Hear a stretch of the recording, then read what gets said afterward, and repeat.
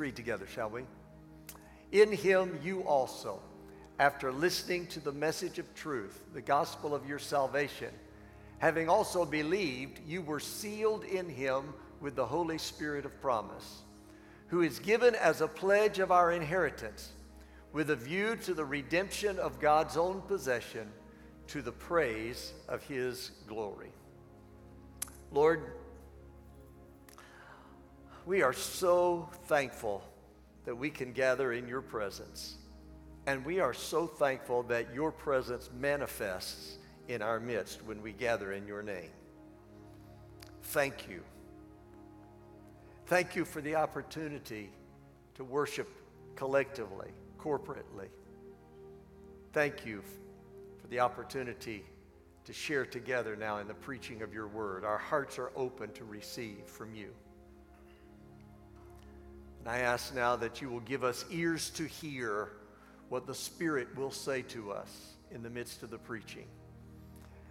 Let this be more than just a one-sided conversation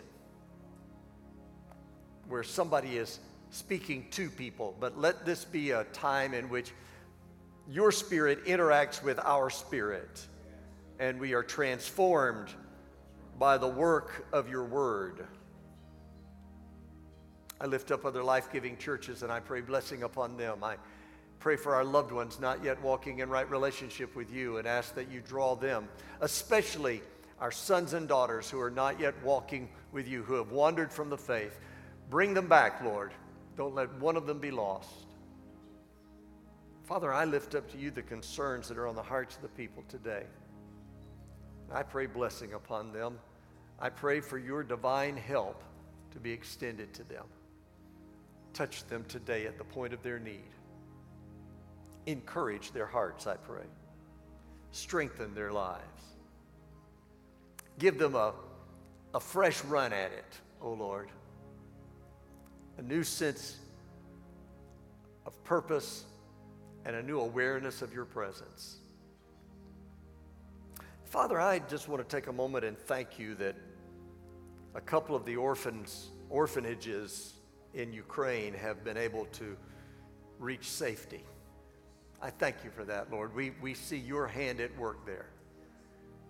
We ask continued help and blessing upon those that remain and protection, that you'll allow them also to be able to be out of harm's way. And we pray that you will bring an end to the violence. I pray all of these things today in the only name that matters, that matchless name of Jesus. Amen. You may be seated.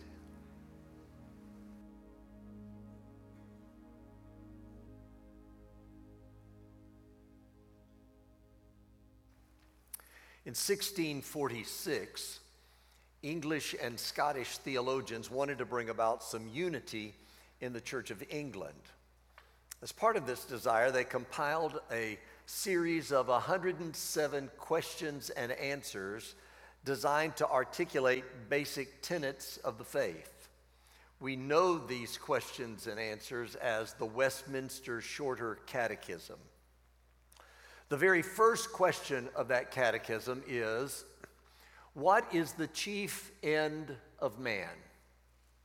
The answer, man's chief end is to glorify God and to enjoy him forever.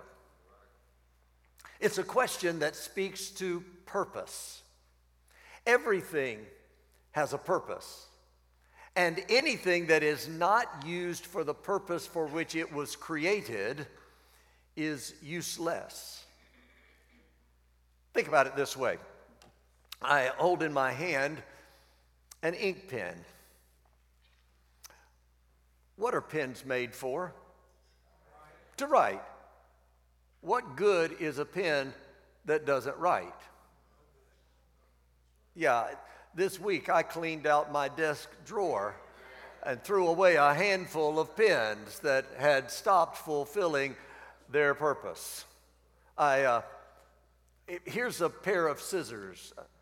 I'm not sure why we call it a pair of scissors. There's only one of them, but that's what we call it, isn't it? You know. Well, what's the purpose of scissors? To cut. And what good are scissors that don't cut? You know, if they fall apart and these things don't meet, you just toss it. You get the idea. Everything has a purpose, and if it's not fulfilling that purpose, then it's of little or no value. The Lord speaks through the prophet in Isaiah 43, verses 5 through 7, and says, "Do not fear, for I am with you. I will bring your offspring from the east and gather you from the west. I will say to the north, give them up, and to the south, do not hold them back. Everyone who is called by my name," watch this, "and whom I have created for my glory, whom I have formed, even whom I have made." The reason you are created isn't to make a name for yourself. It isn't to rise to the top of your profession. It isn't to amass a vast fortune or excel in your field of expertise. Everything in your life is tied in some way to bringing glory to God. If you started living in a conscious and intentional way for the purpose for which God created you, it would revolutionize your life. When you get back home today, maybe you ought to just print out on a piece of paper and tape it to your bathroom mirror so you'll see it first thing every morning, the words, "Today I'm going to live in such a way that God will be glorified." To give glory to God, that's your purpose. The word glory in the Old Testament is from the Hebrew word chabad, and in the New Testament is the Greek word doxa.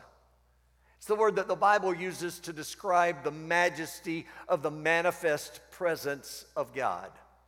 When we talk about God's glory, we're talking about an attribute of God. The glory of God is the revealed magnificence of God. It's the excellence of God. It's the weight of His presence. It's the brilliant splendor of God. It's His honor and His dignity. The glory of God is the part of Him that you are able to see and continue to live.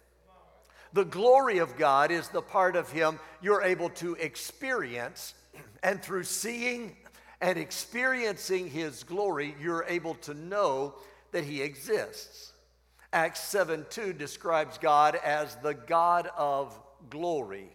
And when you look into the pages of the Bible, you find His glory revealed over and over again. The first time the Bible talks about the revelation of His glory is in creation. The Bible is very clear that the creation of this universe was not a random event.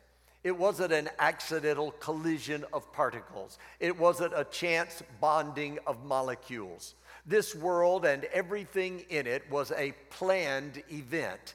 It has structure and organization. It has definition and purpose. In creation, God began with nothing but Himself, and through the creative action of His spoken word, called into existence an awe-inspiring masterpiece so complex and diverse that there is a seemingly unending supply of mysteries to uncover. When God engages this act of creation, He begins with nothing more than a creative thought from His infinite mind. No single-celled organism, no tiny particle of an atom, no gas, solid or liquid, no beaker, no test tube, no element from the periodic table. When God starts, He's creating, which means that He's taking nothing in order to make something. Only God can do this. See, we can transplant, but we can't make a plant. We can generate, but we can't originate. We can cultivate, but we can't create. We can take something and make something else out of it, but we can't make something out of nothing. But when God began His creative work. He took nothing and made something and called it heaven. He rolled his hands around with nothing in them and spoke the word and made something and called it earth. He waved his hand across a vast void of emptiness and spoke the word, and out of nowhere came bright spots of light. He called them stars. He pointed his finger and spoke the word, and planets started revolving around the sun. And when he finally got through making all of that something out of nothing, he took that something and hung it nowhere on nothing and called it a universe. No wonder the psalmist sang in Psalm 19:1, the heavens are telling of the glory of God, and their expanse is declaring the work of his hands. Well, not only is his glory revealed in creation, but then I want you to see his glory revealed in his chosen people. As a sovereign act of his will and grace, God set apart the children of Israel as a nation through whom he would reveal his glory to all the people of the earth. The way God deals with Israel in history all the way up to our present time is a demonstration of the glory of his manifest presence and is an illustration of how God intends to deal with all humanity. It isn't because Israel was more deserving than other nations. It's simply because God chose them as an act of his grace. He begins by revealing his glory to a wandering nomad from Ur of the Chaldeans named Abraham and his wife Sarah, and a barren tent is filled with laughter as a son of promise is miraculously born to a couple in their old age. His glory is revealed as he wrestles all night with Jacob, and the supplanter and the deceiver is changed in that encounter into Israel, blessed by the Almighty. His glory is revealed in a burning bush in the middle of the desert, and a stuttering sheep herder becomes the deliverer of the people of God. His glory is revealed as he guides his people through the wilderness in the cloud by day and the pillar of fire by night. His glory is revealed at the dedication of a building erected by King Solomon, and a house of wood and stone is turned into a temple of worship as the glory of God comes down in such magnitude that the priests are not able to stand to minister. His glory is revealed when 3 young men in exile refuse to bow down to a Babylonian idol made of gold, and a fiery furnace becomes a sanctuary graced by the presence of the 4th man in the fire. His glory is revealed in the return of the exiles under Ezra and Zechariah, in the restored temple under the leadership of Zerubbabel, and in the rebuilt walls of Jerusalem under Nehemiah. And then there are 400 silent years, years in which there is no word from the Lord, years in which other nations are the masters and Israel is the servant. There is no holy smoke in the temple. There is no fire from heaven. There is no glory.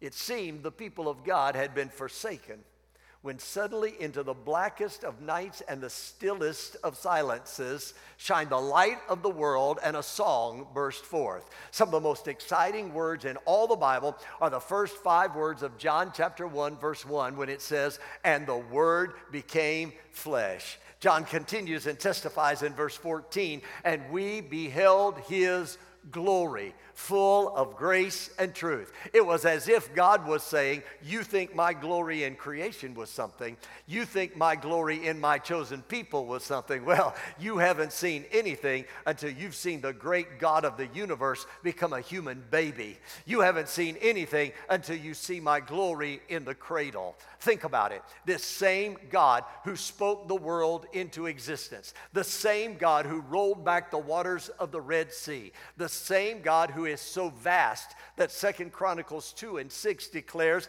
the heavens and the highest heavens cannot contain him. The very idea that this same God could somehow fit himself into a tiny microscopic cell planted in the womb of a virgin simply boggles the imagination. But the Holy Spirit came upon the Virgin Mary, and the power of the Most High overshadowed her. The glory of God visited her. 9 months later, the baby was born. The glory was revealed, and the stable became a holy place. The glory was revealed, and the angels sang, "Glory to God in the highest, and on earth peace, goodwill toward men." The glory was revealed, and the shepherds left their flocks on the hillside to go to Bethlehem to see this thing that the Lord had made known to them. The glory was revealed, and the star appeared in the heavens to announce the birth of the Messiah. The glory was revealed, and the wise men left homes and families and journeyed from a distant country to pay homage to him who was born King of the Jews. His glory is revealed in creation.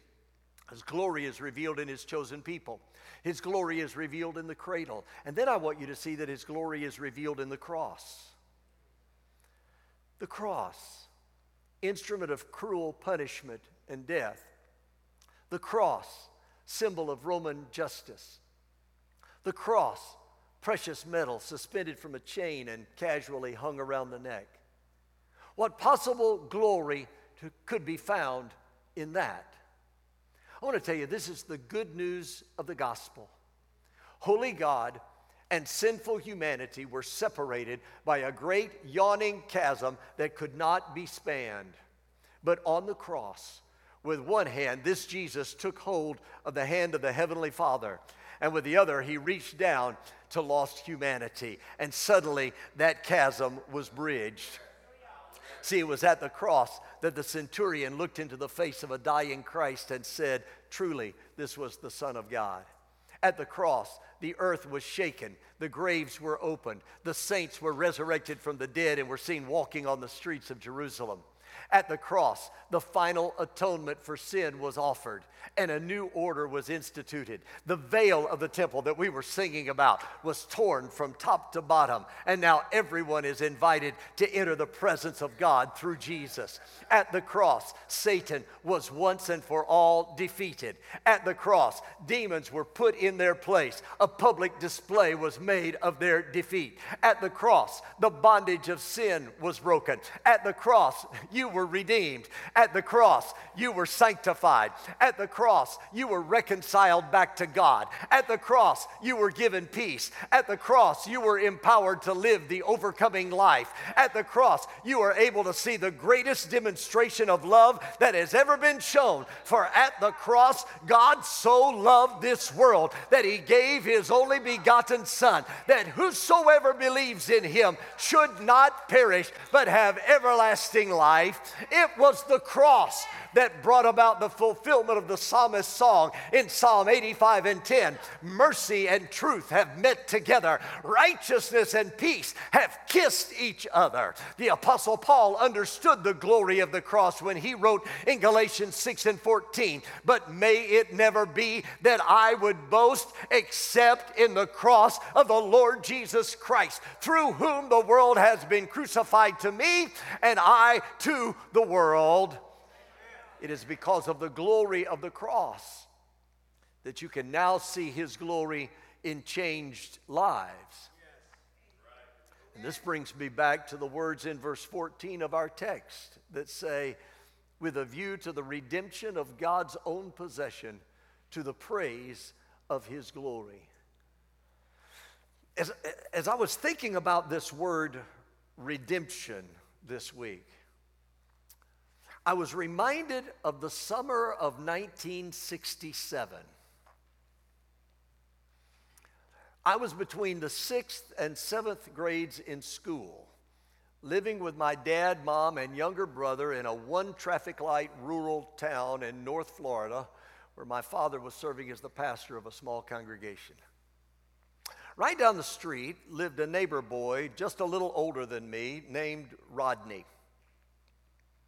That summer, Rodney, my brother Bruce, and I spent a lot of time together riding our bikes, playing together, and just generally trying to stay out of trouble. Some of you will remember that in those days, Soft drinks weren't packaged in aluminum cans or plastic. They came in glass bottles. Does anybody remember that? You know, they taste a whole lot better coming out of glass bottles, don't they? Come on, somebody. And do you remember this? Once the drink was finished, you could return the bottle, and depending on where you returned them, you could collect anywhere from 2 cents up to a nickel per bottle. You remember that? That summer, I'm not sure who came up with the idea, but one of us decided that we could make some serious money. You got to remember, this is 1967, and we were kids, all right? Serious money by picking up soft drink bottles lying on the side of the road where they'd been tossed out of cars. This is before littering was a thing, all right? People just, right? We could pick those up and we could return them to collect the deposit. All 3 of us had bicycles, and they all had baskets on the front. We rode and scanned the side of every road leading into and out of the small town. You know, you've seen these signs, road beautification by such and such. They could have put our names right there because we were picking up all these bottles, you know. We scanned the side of every road leading into and out of that small town, as well as every street, lane, and avenue inside the city limits, looking for discarded soft drink bottles. We would find one, brush the dirt off the outside, empty out any remaining liquid. Sometimes that was soft drink that hadn't been consumed before it was discarded, and sometimes it was rainwater or ditch water that had collected in that bottle, you know, and God only knows what else was growing inside of there. And we'd place that thing in the basket, and we'd keep riding looking for others until the basket was full. If we took the bottles down to the local gas station, they would give us 3 cents for each bottle. But one of us, probably Rodney, discovered that if we took them to the local bar located right on the edge of town, they would give us a nickel each. So that's where we went. 2 preacher's kids and a rowdy neighbor boy down to the local bar. We'd ride around to the back, knock on the door. When someone came to answer, we'd ask them if they would buy back the bottles we had collected. And that's how we earned our summer spending money, scavenging for and redeeming soft drink bottles. That's what I thought about when I read verse 14 about the redemption of God's own possession. The entire theme of the Bible is God scavenging for lost humanity and then buying them back into a restored relationship with Him. See, sin had caused you to be used up and tossed away. You were left on the side of the road, dirty, forgotten, undesirable, just waiting for someone or something to come along and crush you beyond recognition or repair. And some of you had laid there for such a long time that the label had faded, and there were all kind of nasty things growing on the inside. In that condition, when you could do nothing to save yourself, along came the grace of God. Grace found you. Grace picked you up. Grace brushed you off. Grace brought you to Jesus.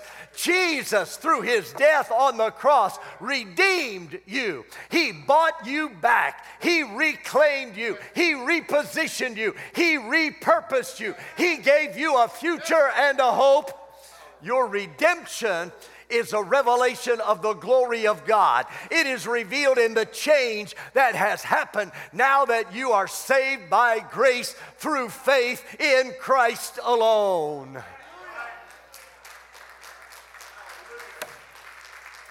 Paul writes that this redemption is to the praise of His glory.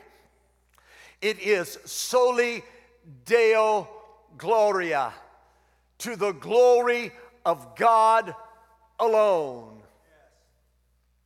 If there is something of your own that you can claim as leading to salvation, then you no longer boast in Christ alone. But if He is the author and the finisher of your faith, then He alone is to be magnified for His sovereign grace. Only if your salvation is by grace alone will God alone receive all the glory. Your life, changed by the power of Christ's redemption, is a trophy of God's grace. I wish you'd start to see yourself that way today. You are saved so that God can put you on display, both in this lifetime and throughout all the endless ages of eternity. Through your changed life, He demonstrates His glory. You are saved to the praise of His glory. Oh, I know what the circumstances of your life say. I know what your past tries to dictate.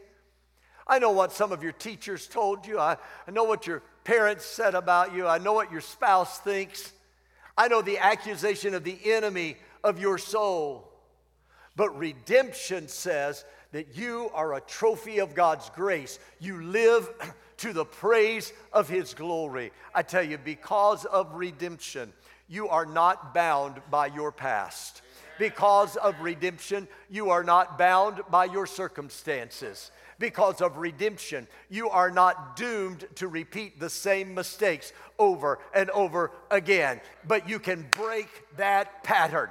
Because of redemption, your past doesn't determine your future. Because of redemption, you are accepted in the beloved. Because of redemption, you are free. Because of redemption, you are a child of the Most High God. Because of redemption, you are victorious. Because of redemption, your battered life is healed. Because of redemption, your broken relationship is mended. Because of redemption, your wounded spirit is restored. Because of redemption, you don't have to continue living the way you used to. Because of redemption, you don't have to travel the path to destruction any longer. Because of redemption, you are not condemned, you are forgiven. The reason you are saved is so that God's glory can be revealed in your life that is transformed through the power of redemption.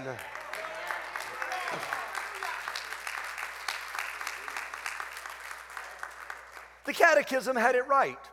What is the chief end of man? Man's chief end is to glorify God and to enjoy Him forever. That's what 2 Corinthians 4:7 means when it says, "But we have this treasure in earthen vessels, that the surpassing greatness of the power may be of God and not from ourselves." That's the meaning of Colossians 1:27. God willed to make known to His saints what is the riches of the glory of this mystery among the Gentiles, which is Christ in you, the hope of glory. Years ago, we used to sing a little chorus in church that said, "When Jesus comes, the tempter's power is broken. When Jesus comes, the tears are wiped away. He takes the gloom and fills the life with glory." And I love this last line. "For all is changed when Jesus comes to stay." I want to tell you that's what Jesus wants to do for you today. He wants to redeem your life. He wants to change you, to transform you from the inside out. He does this so that your changed life will be a revelation to everyone around you of the glory of God. That's your purpose, to glorify God. If you start living with that in mind, everything you do, at one point, the Apostle Paul writes, he says, "Whatsoever you do, do it heartily unto the Lord."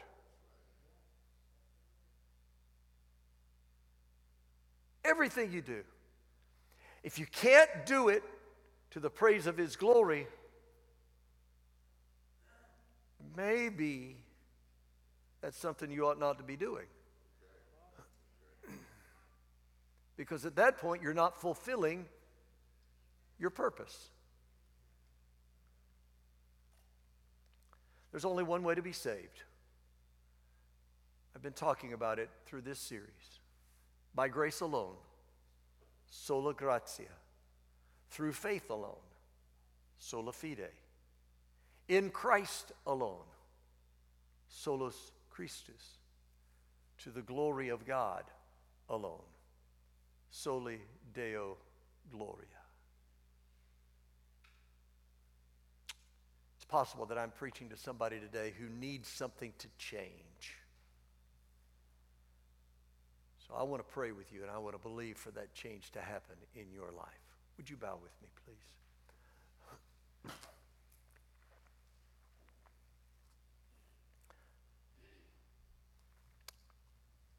While we wait for just a moment with our heads bowed, I just wonder if there's somebody who would say to me, Pastor, that's me. There's something I need to change. Something needs to change in my life. I need God to effect that kind of change. Could I see your hand, please? Just put it up for a second so I know who you are. Yeah, number of hands. Thank you. Father, I'm praying for these people today. Some of us, oh Lord, we've been praying about something for quite a while and it just doesn't seem like anything's moving. So I'm asking you to look with mercy and compassion upon your people. And I pray, oh Lord, that you will today turn these things around for them. I don't know the change they need to happen, but you know. So I pray today that your power will intervene in their lives. You will touch them today, and you'll touch this situation. Turn it around to the praise of your glory. See, Lord, we know we can't do it, but when you do it all by yourself, then you are the only one who gets the glory for it. So we release it to you, Lord. We surrender to your will and your purpose right now. Father, maybe there's somebody that what they need to change, what they need to have change in their life is they need to start trusting you as their Savior. They've been trusting other things. They've been ignoring your plan and your will. So, Lord, today, give them the courage to just simply say yes to you. We don't need a feeling. We don't need a sign. We just need to make up our mind that we're going to follow your way. Go according to your plan. Instead of putting ourselves at the center of our lives, we're going to put you at the center of our life. Make you our focus. We make that decision today, Lord. We surrender to you. Thank you for hearing our prayer in Jesus' name. Amen.